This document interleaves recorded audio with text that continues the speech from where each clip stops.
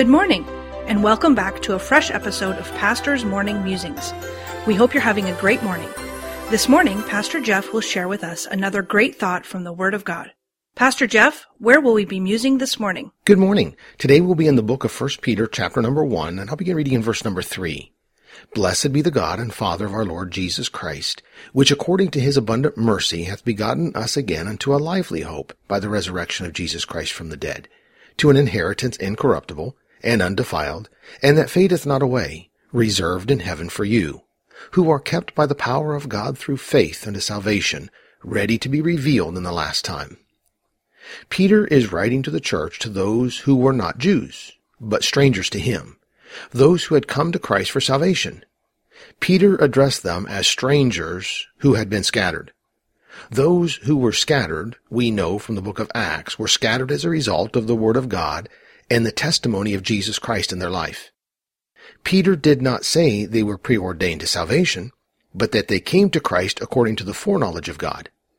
They were not Jews, they were strangers, but they were a part of the elect according to the foreknowledge of God. Peter did not say they were elected to salvation, nor did he state that God knew who would or who would not get saved before the foundation of the world, but that they were saved the way God had predetermined that they would get saved. And thus they were the elect according to the foreknowledge of God, which is through sanctification of the Spirit of God. Peter established who he was writing to and who they were in Christ Jesus and how they got there. They now had the lively hope and the abundant mercy of God on their lives. This lively hope was for an inheritance incorruptible and undefiled, and that fadeth not away. This hope is an inheritance from God that is reserved in heaven for those who come to Christ according to the foreknowledge of God. Not only do those who come to Christ according to the foreknowledge of God have a lively hope to a great inheritance in heaven that is reserved for them, but they also have a hope that is given to us in verse number 5, who are kept by the power of God through faith unto salvation, ready to be revealed in the last time. This lively hope also assures me that my salvation is secure in the power of God. My lively hope assures me that regardless of the shortcomings of my life on this earth, I will receive my inheritance of eternal life that is reserved in heaven for me. Praise God that even though I have been saved to live in good works, I have not been saved by my good works. I will always fall short if any of my salvation is contingent on my works.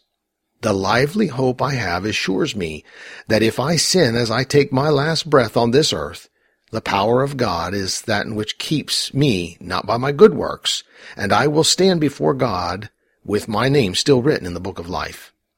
This is a lively hope, a hope that is forever, a hope that is according to the foreknowledge of God, that he planned it this way before he ever laid the first building block of this world. And he has never changed on what he predetermined to do, nor will he ever change on what he has predetermined to do. All that is required of me is faith, sincere faith in the Lord Jesus Christ and his work for me. That is a hope that religion cannot give us. It can only be given to us by the power of the Almighty God.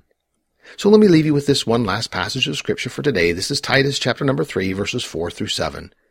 But after the kindness and love of God our Savior toward man appeared, not by works of righteousness which we have done, but according to his mercy he saved us, by the washing of regeneration and renewing of the Holy Ghost, which he shed on us abundantly through Jesus Christ our Savior, that being justified by his grace, we should be made heirs according to the hope of eternal life. The preceding program was produced by Dr. Jeff Harris, pastor, author, and chaplain.